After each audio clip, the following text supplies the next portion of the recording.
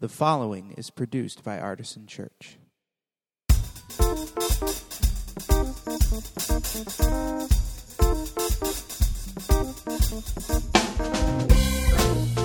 Welcome to the Artisan Church Podcast, a weekly broadcast of Artisan Church in Rochester, New York. To learn more about Artisan Church or to support the ministry, visit www.artisanchurch.com.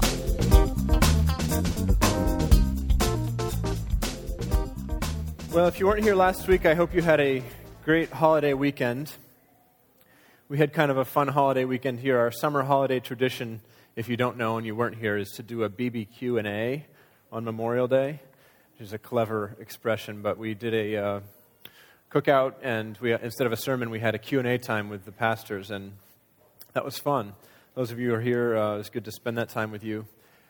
It's good to have you back if you were traveling, and we, because of that special event, we took a little break in this message series that we are in the middle of, actually kind of just starting the second half of it. In the book of Ephesians, we've called it Healthy Missional Church. And so we've been looking at all the different ways that Paul describes in the book of Ephesians what it looks like to be in healthy community with each other and to be a missional body of believers. And so today we're going to be picking it up in Ephesians chapter 5 again. Picking it up again in chapter 5. This is the first time we've looked at chapter 5. And if you want to follow along as I read this, I'm going to read the passage that we'll be looking at tonight, which is verses 1 through 20. The red Bible's under your chairs. It's on page 951. It's about that far back in the Bible, near the end.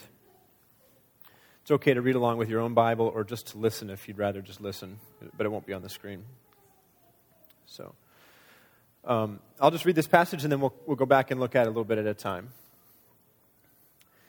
Therefore, be imitators of God as beloved children, and live in love as Christ loved us and gave himself up for us, a fragrant offering and sacrifice to God. But fornication and impurity of any kind or greed must not even be mentioned among you, as is proper among saints. Entirely out of place is obscene, silly, and vulgar talk, but instead let there be thanksgiving. Be sure of this, that no fornicator or impure person or one who is greedy, that is an idolater, has any inheritance in the kingdom of Christ and of God. Let no one deceive you with empty words, for because of these things the wrath of God comes on those who are disobedient. Therefore, do not be associated with them. For once you were darkness, but now in the Lord you are light. Live as children of light. For the fruit of the light is found in all that is good and right and true. Try to find out what is pleasing to the Lord.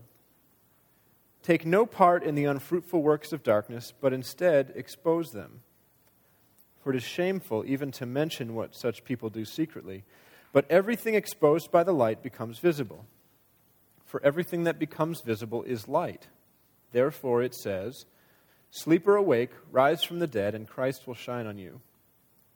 Be careful then how you live, not as unwise people, but as wise, making the most of the time because the days are evil.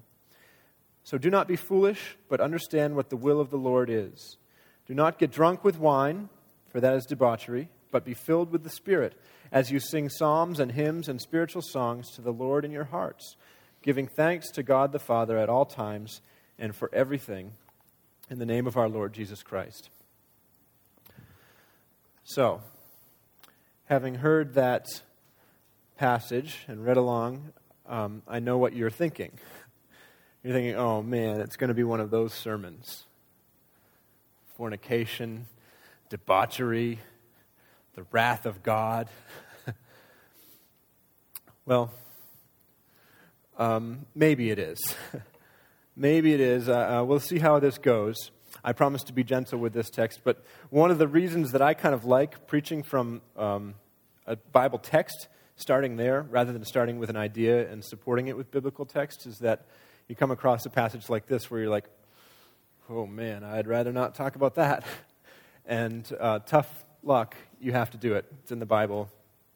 You told people 6 weeks ago that today was going to be about Ephesians 5, chapter 5, verses 1 through 20. And so here we are, and we have to talk about it. Let's see how it shakes out. But looking at this passage, and looking at the first verse of chapter 5, and knowing me as you do, what is the first question that I'm going to ask of this passage? What is the therefore, therefore? I love it. I will remember the exegetical rule.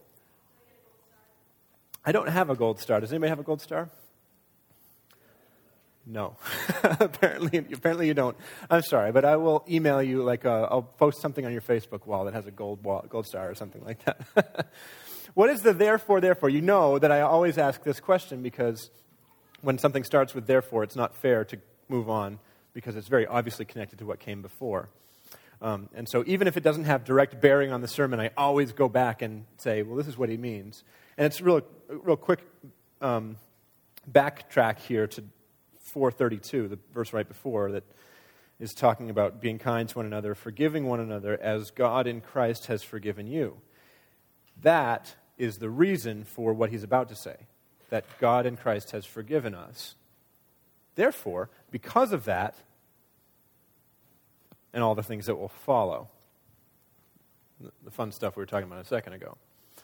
So, what is the therefore, therefore is one of my favorite exegetical rules. Exegesis is just the process of pulling out what the Scripture means. And another technique that I think is really useful when you're studying the Bible, and you can and should do this on your own at home, is to look at a passage and find if there are words that are repeated throughout the passage. And if you don't like to write in your Bible, you might want to print it out from the internet or photocopy it or something like that, so that you can actually mark down. Like if I'm doing this, I'll usually say, okay, there's a word, I'll circle it. When it comes up, there's another circle. Here's another word that seems to come up a few times, I'll put a square around that. And then so you have a visual picture of what's in the passage. And sometimes it's a profound theological word. So for example, if you were looking at the letter of 1 John, chapter 4, which has 21 verses in it, you would see the word love 30 times. 30 times in 21 verses, he uses the word love. So 1 John chapter 4 is about love, right? There's like more circles than you can even see through if you do that on your paper. So sometimes it's this important, profound theological word that's just over and over again, and you can just get your arms around it and unpack it.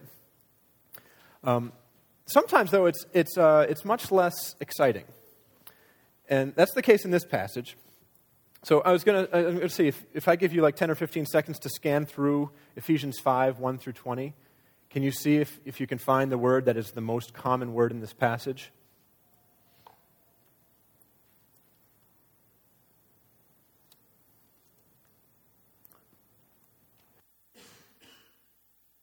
If you do happen to see it, you can shout it out, but I will.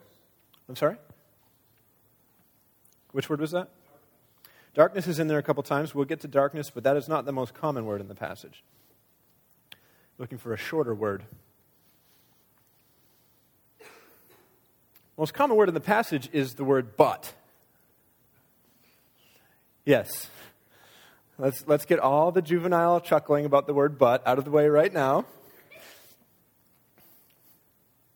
The buts in this passage are unbelievable.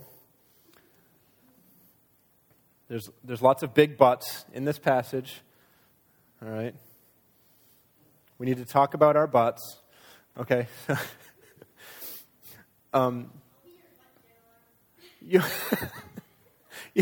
not sure that actually computes, Grant, but I appreciate the offer. He offered to be the butt jiggler. This, of course, is butt with one T, right? If you were talking about the other butt, like a pork butt, it would be two T's.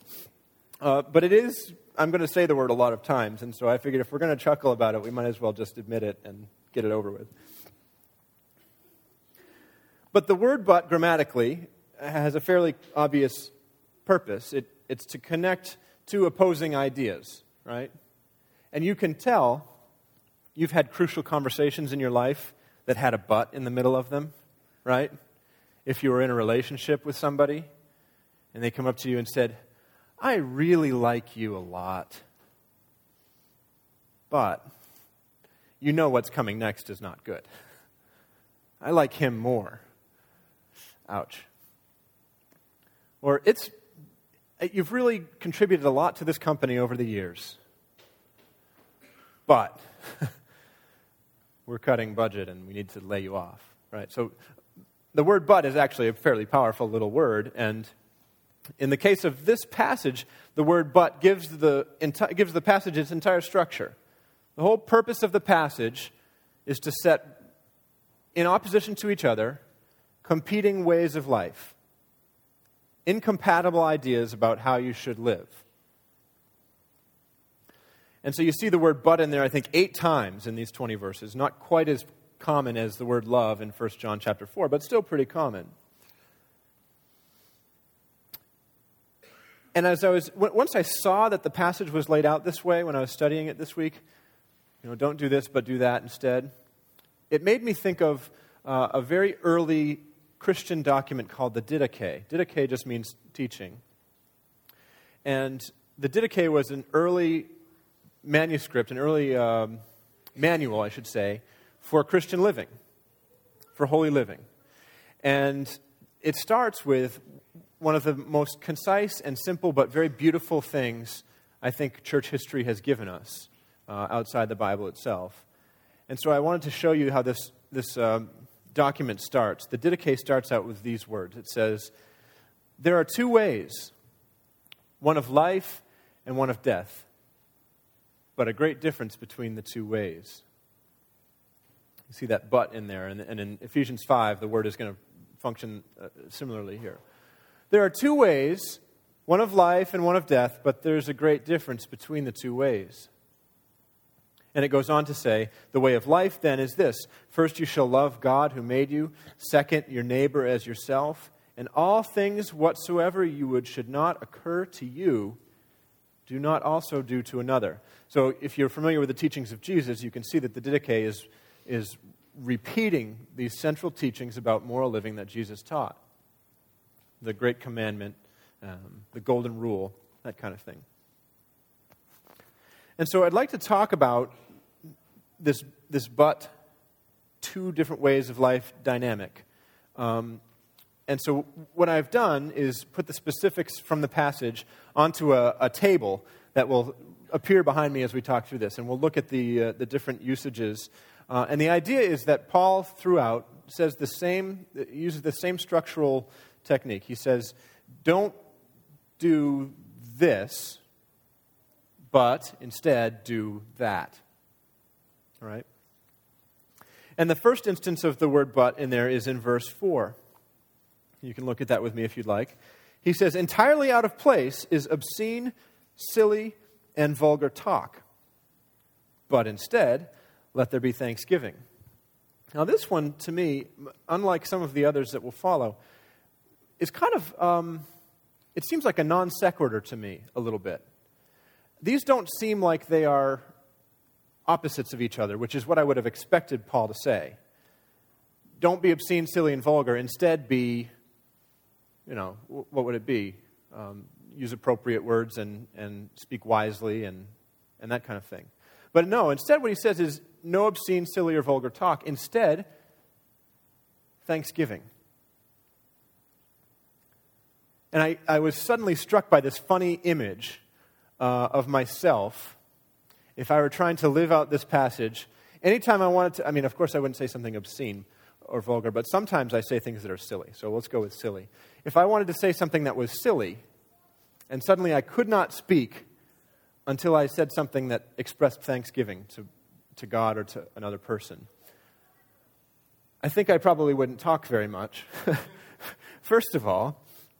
But that was just kind of a funny image to me. Like, I don't know. And I don't necessarily think that Paul is saying the technique or the trick to ridding yourself of obscene, silly, and vulgar talk is to speak words of thanksgiving all the time. But I thought maybe I would try that this week. Anytime I want to say something obscene or silly or vulgar, I will try at that point to stop, first of all, and not say those words or things or whatever it is. And then not actually say anything until I give thanks about something. And you can ask Tracy later how quiet I am this week, I guess. But if anybody would like to play along at home, you can maybe try that this week too. So that's the first one. Entirely out of place is this type of talk. So it's about the language that we use. The next one is in verse 8. And in verse 8, he says, "For once you were darkness, but now in the Lord you are light." And reading on, he says that you are to live as children of light. For the fruit of the light is found in all that is good and right and true.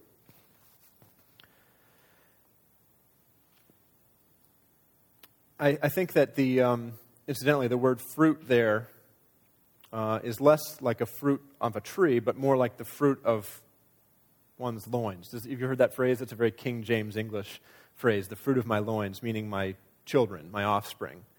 And the word there is karpos. It's a Greek word. It can mean either fruit of a tree or offspring of a person or a being. And so there's this sense that we were in darkness and now we're light, and we need to live as children of light, God being the ultimate source of this spiritual light, and we needing to live as His children, basically. And so if we move on to our next but statement, it's actually a continuation of this idea. It's in verse 11, and Paul continues the themes of darkness and light, and he says, "Take no part in the unfruitful works of darkness." So there's an interesting textual parallelism there, where he's used the fruit term now in two different ways. But take no part in the unfruitful works of darkness, but instead expose them. See, darkness and light is a very abstract spiritual metaphor on the face of it, isn't it? I mean, you could talk to just about any spiritual person in America about darkness and light, and they won't be offended, and they won't think you're forcing your religion on them, and they'll speak back, "Oh yeah, sure, darkness and light. Darkness and light, it's a very vaguely spiritual topic, and I think that doesn't mean that we shouldn't use it, but it doesn't have a particular creedal attachment yet." But it also speaks about, in the next verse, hiddenness versus exposure, which becomes not so vague. It's actually a highly practical spiritual truth, I think, that which we cover up and keep in darkness will continue to eat away at us, but that which we expose will actually change from darkness into light. By definition, if there's darkness and you shine light on it, the darkness is gone. It's now light. So the vaguely spiritual reality about darkness and light transitions really neatly into a kind of a brilliant practical solution, which is that if you have darkness in your life, you need to expose that. It's not a very comfortable truth. You start talking to generic spiritual American, and they're on board with darkness and light, and then you start saying to them, anything that's dark in your life, you need to expose that to other people. Whoa, whoa, whoa. My life is my life. It's not your business what my particular darkness is.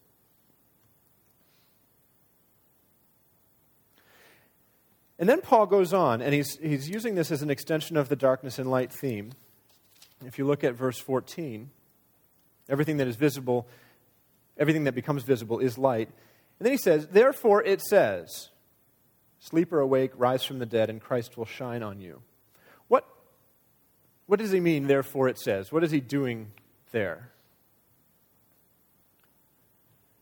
Do you remember writing English papers? And how if you were going to provide a citation from the original text or from supporting criticism, the English teacher said you need to introduce your citations. You can't just be typing along and then suddenly quoting something. You have to give your reader, your evaluator, some indication that you're about to quote something else, right? Did anybody write English papers in school? Around this place, it's like, I could tell you about a frictionless inclined plane, but I don't know about English. But trust me, I couldn't tell you the first thing about frictionless inclined planes, except that it seemed like a silly exercise to imagine them since they don't exist. But I wrote lots of English papers, and I know that you have to introduce your citation. And that's what Paul is doing here. He's saying, therefore it says, well, what is it? We don't know necessarily, but clearly he thought his readers would know. It's like if I said, therefore it says, I once was lost, but now I'm found. Was blind, but now I see. What am I quoting? Amazing Grace. You all know that. I don't need to tell you what it is. And he doesn't need to tell his readers what this is. And what we think it probably is a hymn that was used at baptism. And so all of these converts to Christianity in the Ephesians church and in Asia Minor, it's very likely that they would have heard these words sung at the most significant spiritual moment of their lives when they were baptized into the Christian faith, baptized into the Christian church. And Paul is making them recall that. He's triggering that memory for them and saying, everything that becomes visible is light. Therefore, that's why it says in that baptismal hymn, sleeper awake, rise from the dead, and Christ will shine on you. So he's connecting the spiritual reality that he's talking about with something that's very familiar to his readers. And I think that technique is really kind of fun to look at in the New Testament. And Paul does it a lot, actually. In the book of Colossians, you may have heard us talk about how there's a section in there that we think is probably a Christian creed. It talks about Jesus in very explicit theological language. He's the image of the invisible God, the firstborn from among the dead. In him all things were made and came into being. And in the book of Philippians, there's another one called the Kenosis hymn, where it talks about Jesus having emptied himself to the point of death, even death on a cross. And we think that that's probably another Christian hymn, early Christian hymn. And the reason that that's important to us is because it gives evidence of the fact that these explicit theological ideas were already in place even before those letters were written. Now, in the case of Colossians, we're thinking like 65, 70 A.D., just decades after the ministry of Jesus. And these Christian documents and hymns that are familiar to his readers must have been written well before that for them to be in the public consciousness. And so when you read the Da Vinci Code stuff and it suggests that Christian theology didn't really develop until some dudes made it up in the 4th century, well, you can say that, but you'd be wrong. Because not only is it in this text that was written in the middle to late 1st century, but it was quoting something that was already established, especially this heavily theological language. So it's kind of interesting that he does that. And so when you combine the usage of this baptismal hymn with what I was talking about earlier with the Didache, I think it's becoming clear that what Paul wants to do, at least in this part of this book, is to remind his audience, the churches in the church in Ephesus and in Asia Minor, of the most basic spiritual religious truth that they know, which is the Didache puts as there are two ways, a way of life and a way of death. And there's actually a very great difference between the two ways.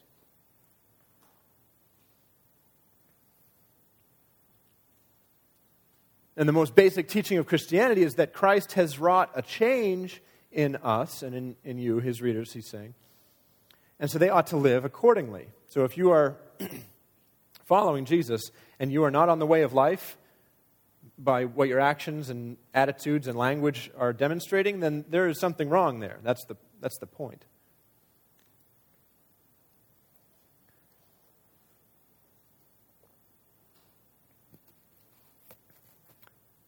So let's go on to the next but statement in verse 15. It says, "Be careful then how you live, not as unwise people, but as wise." That's fairly clear. Then he says, "Making the most of the time, because the days are evil." Now, I'm not 100% sure what he means by that, the days are evil. But it seems to me that it's kind of a Christian version of carpe diem. You have to make the most of the time. And the idea is that it is downright evil how fast these days go by. And if you're not paying attention and making the most of the time that you've been given, you're going to look up and 10 years have gone by, and you're going to be still floundering, and you're going to wonder what happened. So make the most of the time you've been given and live wisely, not unwisely. And he continues that theme in the next usage of this but dichotomy, verse 17. So do not be foolish, but understand what the will of the Lord is.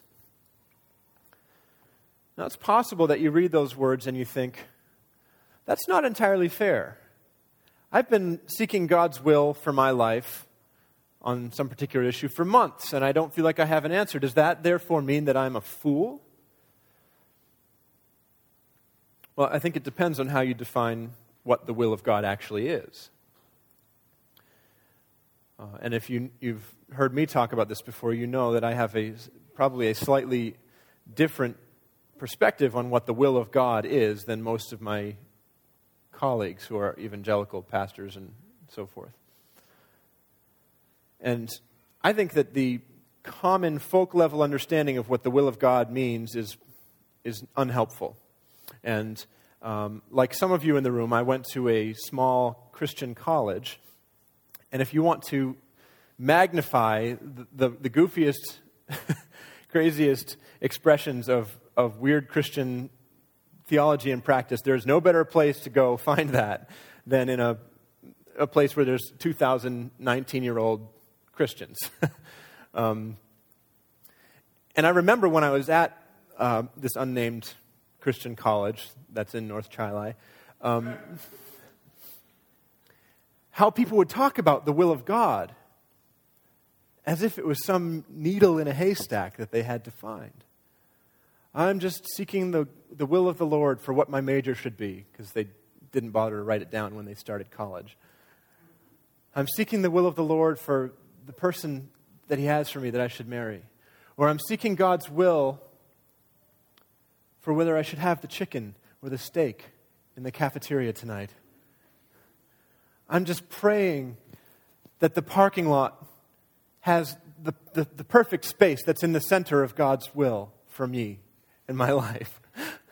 I'm exaggerating ever so slightly, but not that much. I think the will of God in the New Testament is painfully clear. There's like 5 instances in the New Testament where the author says, the will of the Lord is this. And none of them have to do with chicken and steak or anything like that. It's always, the will of the Lord is that you should be saved. The will of the Lord is that you should live a holy lifestyle. It's God's will that you give thanks in all circumstances. You sense the common theme here in these definitions of what God's will is? They're not really that complicated. They're not necessarily easy, but it's not hard to figure out what it is. Now, can you use those generalized definitions of what God's will is to figure out where you should work or what you should study or whom you should marry or any of those things? Of course you could. And in fact, if you don't, that would be foolish. This is the point I think that Paul is making here.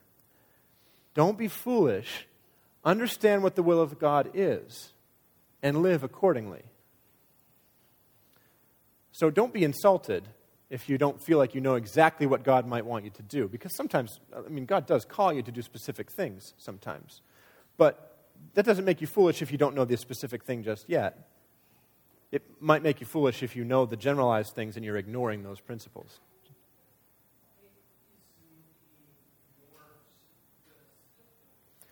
In some ways, it would be really nice if you were more specific, wouldn't it? Well, I think there's some specific guidelines for Christian living.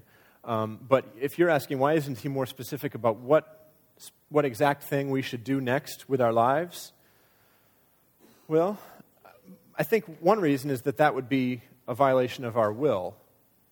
And I don't think God is in the business of violating our free will. And in fact, when we do things that honor Him and demonstrate love for Him out of our own freedom, not because He's told us to do some specific thing, I think that's actually a very godly thing that God is pleased with. So, and as I said, I kind of tossed it aside, but I do think there are times when God gives us very specific direction. I don't mean to discount that. But you don't find those kind of things in the Bible because they're not applicable to everybody at all time. So,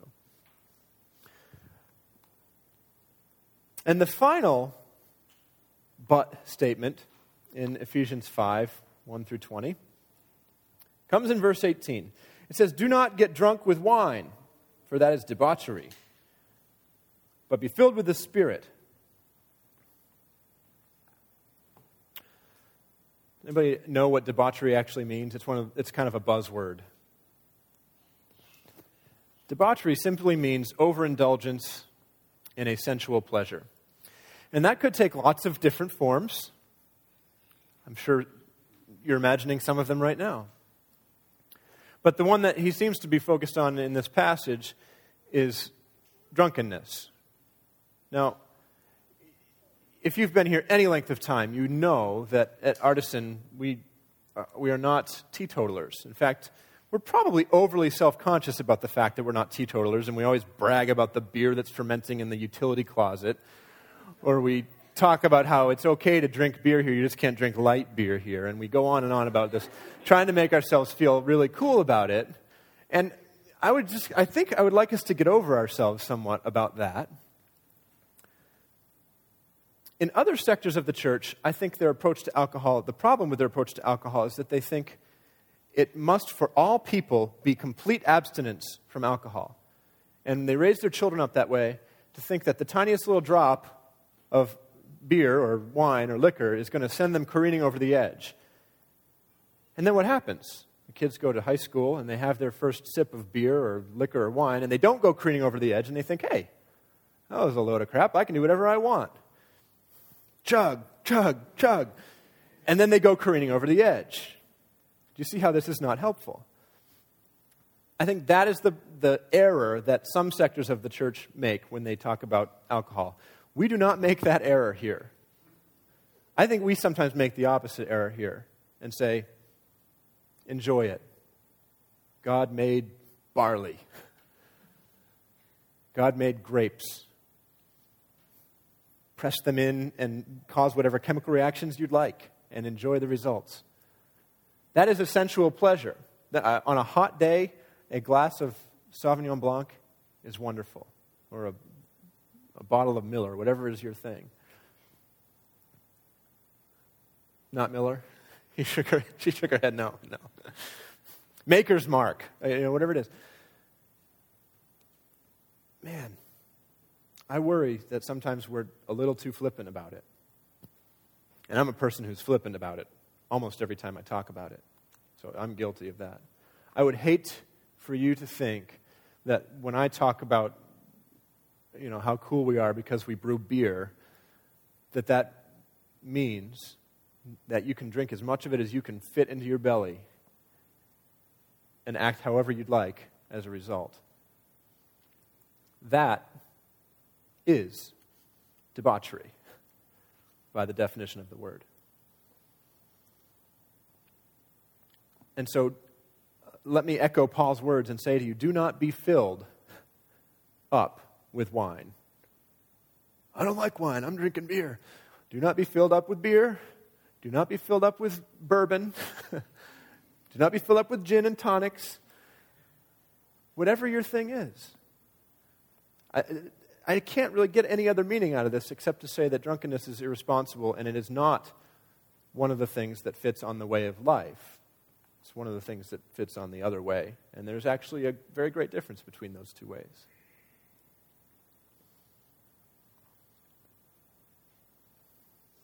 And I think it's also interesting that he goes on to say, instead of being drunk with wine, filled up with wine, you should be filled with the Holy Spirit. And then he starts talking about singing, psalms and hymns and spiritual songs. Now, I've seen Lord of the Rings. I know that drunkenness also results in singing. So I think it's kind of cool that this being filled with the Spirit ought to also bring joy to our hearts so that we sing. And sometimes we sing like that church that Eddie Izzard talks about in that, You guys seen that video, right? Who can sing that hymn? Like it's, "Oh God, our help in ages past," or something like that. How does he sing it? Like, "Oh God, our help in ages past." Our hope for years to come. Man, that's really boring.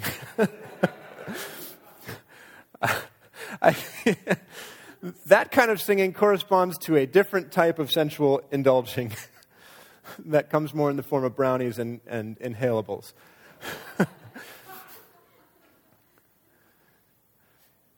We want to be filled with the Spirit and sing psalms and hymns and spiritual songs. And I think that verse actually, by the way, not that you care, is the answer to the worship wars about whether we should sing praise choruses or sing hymns or whether we should use songs in church that aren't necessarily meant for church. And I think it's all right there. Psalms, hymns, spiritual songs. There you go. Let's do all of them. That's an aside. So that's how he finishes up this stream of point counterpoint about Christian moral living. And I guess in a way, as a result of going through all these things, I have preached one of those sermons that we were all worried about at the beginning of our time together tonight. It certainly has been packed with very definite, specific moral teaching, which really, when you think about it, is the only kind that offends us. The specific kind. We are great with the vaguely spiritual morality, right? If only Paul had left it as, "You once were darkness and now you are light, and you should live as children of light," and let us fill in the blanks and do whatever we want as long as we think we're in the light, that would have been a lot easier. But no, there's some harsh specifics in there. But despite those harsh specifics, I think there actually is a very clear so-called 50,000-foot view of Christian morality. Right? The bird's eye view, the grand scope of the whole thing is also very clear. And to me, it just is a repetition of what the Didache taught those earliest Christian believers. There are two ways, a way of life and a way of death. And there's a difference between the two ways.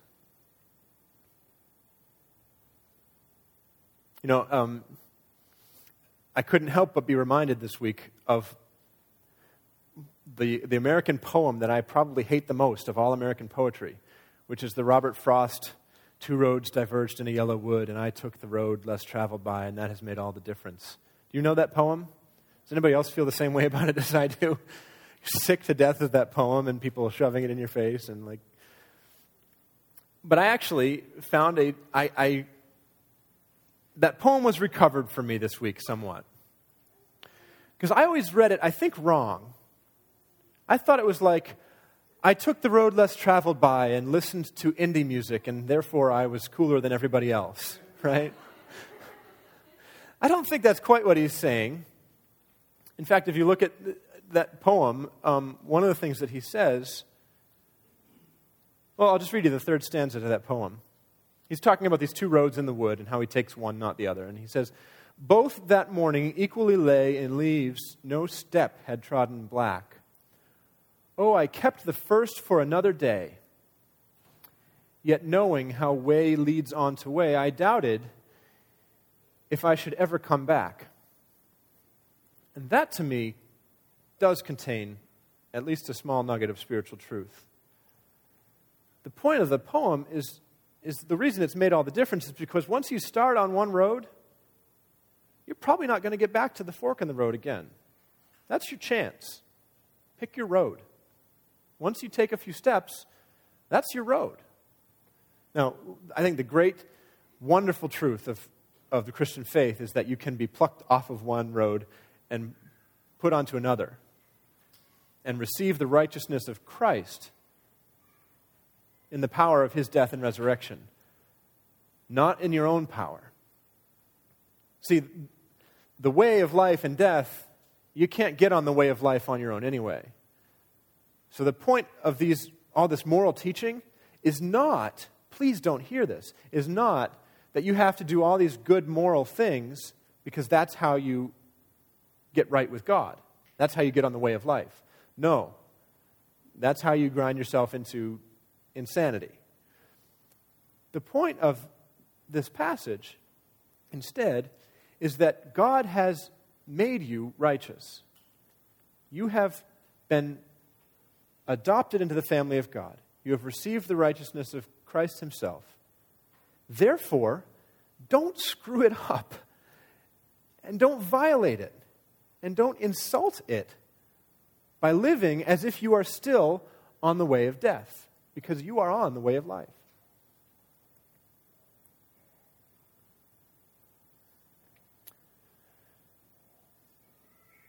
And so you have to ask yourself, if you're following Christ, if you're a Christian, which of those specifics, those harsh specifics from this passage, are tugging at me and trying to pull me off the way of life and onto the other way?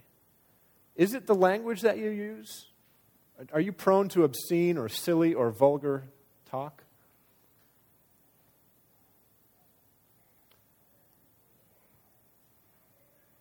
Is it otherwise the words that come out of your mouth because you don't build people up, you tear people down with them? Whatever it might be. Is it the language that you use? Is it foolishness, almost a willful foolishness, to avoid what the will of God is and to live unwisely? Is it overindulgence in sensual pleasure, whether that's alcohol, sex, drugs? Can't have too much rock and roll, but I see that hand. But whatever it is, I want to remind you of verse 1 of chapter 5, which says that we are called to be imitators of God and to live in love. That's the thesis of the whole passage. And if we're not living up to that, what he says kind of halfway through, following up on the darkness and light theme, remember, is that you need to expose the way that you're not living up to that calling. And so there's lots of different ways that you could expose the darkness in your life to other people. And the way that I've chosen is for each of us to stand up in turn and share it with the room. No. I'm just kidding. I think actually that's appropriate in some context, once in a while, to do that. But that's not what I'm going to ask you to do tonight. What I am going to say to you, though, is that if you don't have any relationship in your life where it's okay to share the darkness that still eats away at you and to expose it by shining light on it, that you need that kind of relationship in your life. And some of you do. I've been in groups with some of you where that was okay. And that was the whole point of being together, was to share what you're struggling with. I think that's crucial for Christians to be involved in some kind of discussion like that. But I also know that it's not realistic to expect all of you to go out and find that this week. So what I would say is this: if you do have that relationship or relationships built into your life already, take that seriously. And maybe this week you want to expose that darkness in a way that you've not necessarily been willing to do before, because by definition, shining light on it makes it not darkness anymore. That's the practical spiritual side of that vague thing. But if you don't have those relationships built into your life already, one thing that you could do is very simply just write something on an info card. When those info cards go into the offering baskets or into the black box at the end of the night, the people who count the offering don't read through them, so you're not sharing your darkness with, the finance guy. All that happens with those is they get put in a pile and handed to one of the pastors. And so if you would like to have that kind of disclosure as a spiritual exercise this week, during our communion time, you can take a minute or two and write down whatever it is you'd like to write down, and one of the pastors will contact you this week and maybe get the ball rolling on that conversation, because I do think it's an important thing to do. And so that's the very simple response that I would ask of you and suggest for you, is to write something down, and we'll try to get you help with that and get you talking about it, which actually is the help, I think. So, Let's pray together. Gracious God, thank you for the righteousness of your Son, Christ, which we receive in faith. And thank you for the grace that enables us to follow you in spite of our shortcomings. And we ask for your grace as we pursue that life of Christ, as we seek to be imitators of you and to live lives of love, that your grace would continue to flow to us, having already been the source of our salvation, that it would be the source of our sanctification, the source of our holiness, not our own efforts, though we must make effort, but your grace. And as we step out in faith, on the assumption that that grace will support us, give us courage and strength. We ask these things through Christ our Lord. Amen. So our communion table is open now. And if you're following Jesus, whether you think you are an A+, or whether you think you're 99 steps down the road to death, if you are seeking to follow Jesus in this place, our table is open for you. And I invite you to come to the table and tear off a piece of bread and dip it in the wine or the juice, simply remembering the sacrifice that Jesus made for you and for me and for all of us, and receiving that as nourishment for your souls. And if you'd like to sit and meditate or pray or write something down, you can certainly do that. You don't need to hustle and line up to the table. We'll have it open for the next 20 minutes or so while we sing some more songs together. But the table's open now, and I'd call you and invite you to come and respond as God leads you.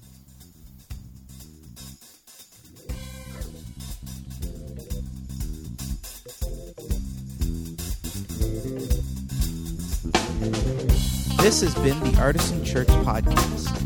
To receive future podcasts, go to www.artisanchurch.com/podcast or subscribe on iTunes. Thank you for listening.